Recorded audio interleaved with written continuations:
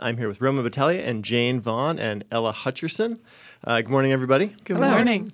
Ella, we're going to start with you. You wrote a great story this week that was focused on legal issues around public meeting agendas.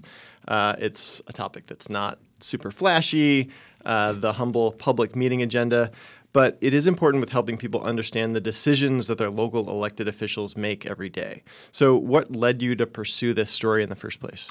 Well, in the JPR newsroom, part of our job each day kind of involves going through these different public meetings that are being held in our area to see if any important decisions are going to be made or any important matters are going to be discussed.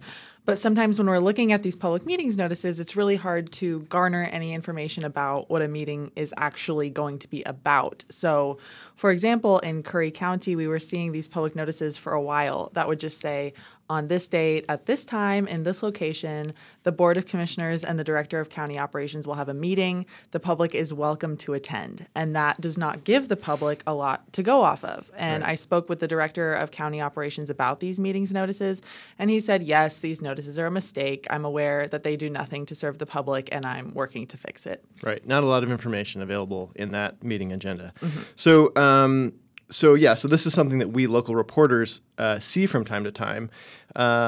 And sometimes public meetings do list topics, but they're hard to understand what's actually being discussed, even from people like us who look at these agendas multiple times a week and try to keep up with local issues. Right. And I also spoke with Melissa Hopkins, and she's an attorney who currently is working on a case in Yamhill County that involves public meetings law. And I showed her the types of notices that we were seeing in Curry County, and she points to Oregon public meetings law, which states that public notice should include the time, place, and a list of principal subjects to be considered at a meeting. And that list of principal subjects is what was missing.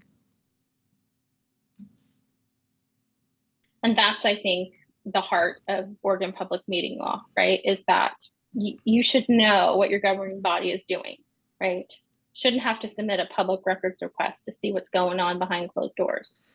And it's also worth noting that Curry County has posted public notices for these meetings that do have a list of topics a few times. And when they do, they also list the very law that states that public meetings have to include that list of principal subjects.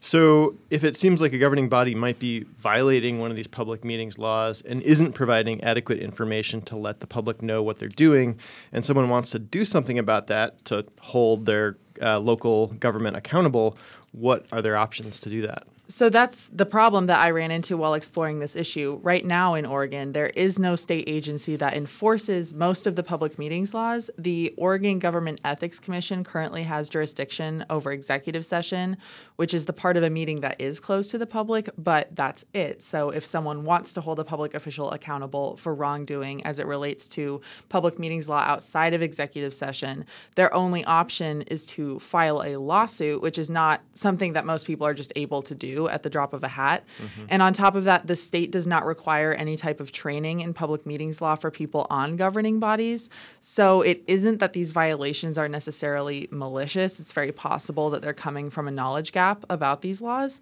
I spoke with Jamie Pierce, who is general counsel for the League of Oregon Cities, which currently offers public meetings law training for city officials. When you become elected on city council, there's no guidebook, right? There's no prerequisite to become a city councilor as far as classes you have to take or knowledge that you have to have about these different laws that now suddenly apply to you. But the good news is that the Oregon State Legislature recently passed amendments and additions to public meetings law that address some of these issues. So with this new legislation or this new law, what's going to change? So public meetings law is being updated and toughened in a few important ways by this legislation. It defines what it means for a governing body to come together to decide on a public matter, to include electronic communication like video calls, phone calls, email chains, that kind of thing, as well as using an intermediary person to communicate. It creates a training requirement for anyone on a governing body with expenditures over $1 million per fiscal year, which includes the vast majority of public bodies in Oregon. And it creates a system of accountability for when violations do occur. So if a member of the public spots what they think is a violation, they'll be able to file a complaint with the public body itself. And that public body then has to respond with a remedy to the violation or by denying that there was a violation. And if a citizen is not happy with the answer they receive, they can then file a complaint with the the Oregon Government Ethics Commission. And depending on the commission's findings, they can issue what is essentially a warning to the person who committed the violation, or they can hold them personally, financially liable for that violation. Gotcha. So a lot more tools to create accountability related to public meetings law. So when is this all going to go into effect? So this goes into effect September 24th, but it will be fully implemented by the beginning of 2024. And that gives public bodies time to get their staff trained up and for those trainings to be developed and to be refined. I spoke with Representative Nathan Sosa, one of the chief sponsors of the bill, about its upcoming impacts. Public officials are now going to really be held accountable for following the public meetings laws, and there are going to be real consequences if they don't. And he says that he hopes that the training requirement will prevent violations kind of in and of itself. But when violations do occur, he's happy to know that citizens will now have a way to kind of hold their public officials accountable. Great. Thanks, Ella. Thank you. Roman, we're going to turn to you now. So you've been following a bill in the California legislature that would ban hand-counting ballots in elections. So what would this bill do exactly, and why are lawmakers considering it right now? Yeah, so essentially this bill called AB 969 would essentially do, like you said, it would ban hand-counting ballots in most elections in the state.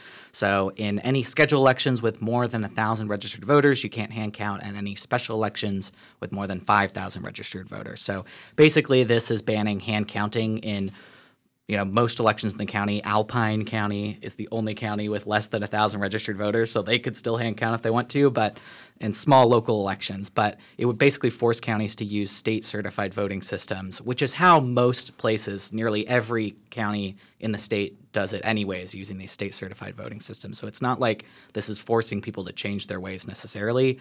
And the rules would be relaxed in the case of natural disasters or emergencies, say if the power's out and you can't use an electronic scanner or something. But this bill was introduced basically targeted at Shasta County in Northern California, where the far-right majority of supervisors on the board there have been trying to start hand counting ballots again. So they haven't done hand counting in a major way since 1972. It's been decades since they've done this. And, since then, hand counting has been found to be less accurate, more expensive, and more time-consuming than using machines to count them. I was there during a test in Reading where they were testing this hand counting system as they're preparing, and it took them 19 staff 6 hours to count 500 ballots, which is something a machine could do in pretty much a few minutes. So it's going to take a long time to count ballots. It's also going to cost them millions of extra dollars to hire the staff needed to count the ballots every major election. So that's more expensive. And, there have been studies about hand counting in Wisconsin and New Hampshire that have showed that, just machines are just more accurate than hand counting ballots. When you're doing it by hand, you're just doing a lot of repetitive tasks. And when I was talking with the people in Reading, they were getting tired after just a few hours of counting these ballots and already making mistakes. So, wow.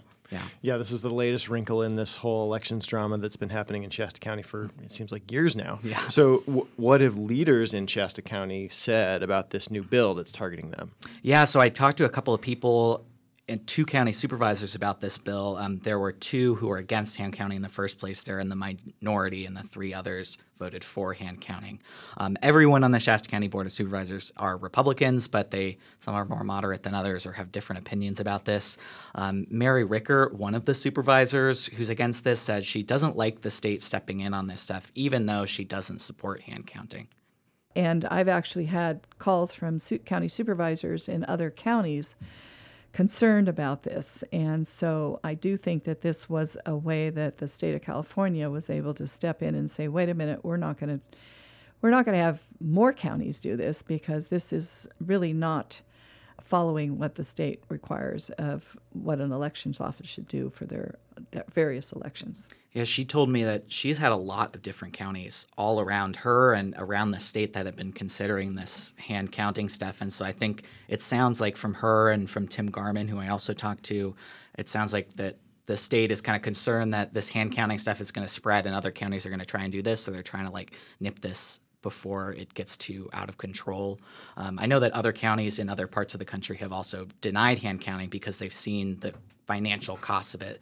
Maricopa, no, I think it's a county in Arizona recently denied going forward with hand counting because they saw it was going to cost millions of dollars. And so I think that some people are starting to see those costs. I tried reaching out to some of the supervisors on the other side of the conversation, but they all declined to talk to me. I even went to the board chair, Patrick Jones's gun store in Reading, like I've done before, and he wasn't there that time, so I wasn't able to talk with him. But I also talked with the county clerk, Kathy Darling Allen, who runs the elections in Shasta County. She supports this bill. She even spoke out about it in support of it during an elections committee meeting on Thursday morning, and she's always been against hand counting ballots. Right, and that's the person who's running the elections there in Shasta County.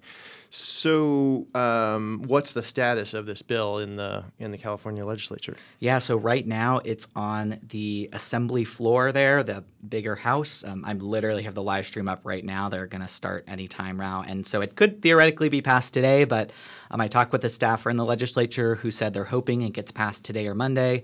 It's already passed in the assembly with a huge majority of support. That's where it was introduced, and so it's back there now after it was amended in the Senate. The legislature convenes through next Thursday, so that's the last day theoretically the bill could be passed, and then the governor would have until October 14th to sign the bill. It would take effect immediately because it has a urgency clause, because the bill sponsor wants to make sure that they'd be ready to go to prepare for major elections, the presidential primary in March. And so, that means that the election that Shasta County had planned to hand count in November, a smaller early November election, would have to change, and they'd have to use their machines to count the ballots. Okay, thanks, Roman. We'll have a story from you, I'm sure, in the coming days or day maybe about this once there's a resolution with it. Jane, we're going to turn to you now. You covered a story this week about a Medford-based harm reduction nonprofit that has kind of a colorful name. It's called Stabbin, Wagon. They're on track to get a big grant from the Oregon Health Authority. First off, who is this group and what is this grant all about? So Stabbin Wagon, as you said, is based in Medford, and they're a drug and alcohol harm reduction group. So, for example, they provide supplies for safer drug consumption. They do peer-based mental health support and support groups, community events, HIV testing, and basically are trying to address some drug use and mental health issues in the community. They're really focused more on being community-oriented rather than top-down. So their staff are trained in crisis response. They have experienced mental health crises themselves and experienced homelessness and navigated the mental health system. So there's kind of that peer-to-peer component. I will say that they have at times clashed with law enforcement. A couple of their employees have recently been arrested, and they've been pretty outspoken against the police and law enforcement in general. But they are on track right now to get a $1.5 million grant from the Oregon Health Authority, which I should say is not finalized. Stabbin Wagon has signed it and sent it to OHA, and OHA says they're still working on the terms of the contract. That's a lot of money. What are they planning to use it for? They're going to create a community-based mental health center, which they're calling a respite center. So that'll be low barrier center. It'll be somewhere in Jackson County, not sure where yet. It'll be peer run, and it's for people who have mental illness or trauma or are experiencing emotional distress or crisis. It would house 4 to 6 people up to 2 weeks, free of charge, and it's basically a short-term, non-clinical alternative to psychiatric hospitalization. So it's going to be non-coercive, so people who want to be there, won't be forced, and they'll have some sort of outreach coordinators focusing on community outreach to get people there who might benefit from that sort of environment. And then the grant would fund the center for 2 years, and then beyond that, they'd have to look for other funding. Okay, so this is not fully resolved yet, like you said. So what will you be watching for next? We'll have to see. OHA says they don't have a timeline for when the contract will be completed. Stabbin Wagon says they've budgeted for 6 months to set up before they open, whenever that contract is signed. So I'll be following that. Okay, thanks, Jane. Thanks. So before we go, we've got some sad news to announce. Our intern, Ella Hutcherson, has been with us this summer as part of the Charles Snowden program. That's an internship for early career journalists in Oregon. And this is her last day, so she'll be moving on. So Ella, how are you feeling now that it's your last day here with Jefferson Public Radio? It's bittersweet, for sure. I'm going to miss the newsroom. anything that you think you've learned since you've been here? Oh, I've Hopefully learned so something. much. I must have learned something. Oh, I've learned so much about how to tell audio stories and how to work fast and work in a team. It's been wonderful. Okay, great. Well, we're really going to miss you, Ella. I'll miss you too. So that's going to do it for the debrief this week. Thanks for listening. You can reach the newsroom with comments about our coverage on our website at ijpr.org. You can find this program and more on our website at jeffexchange.org or subscribe on Apple, Spotify, and any of the other platforms.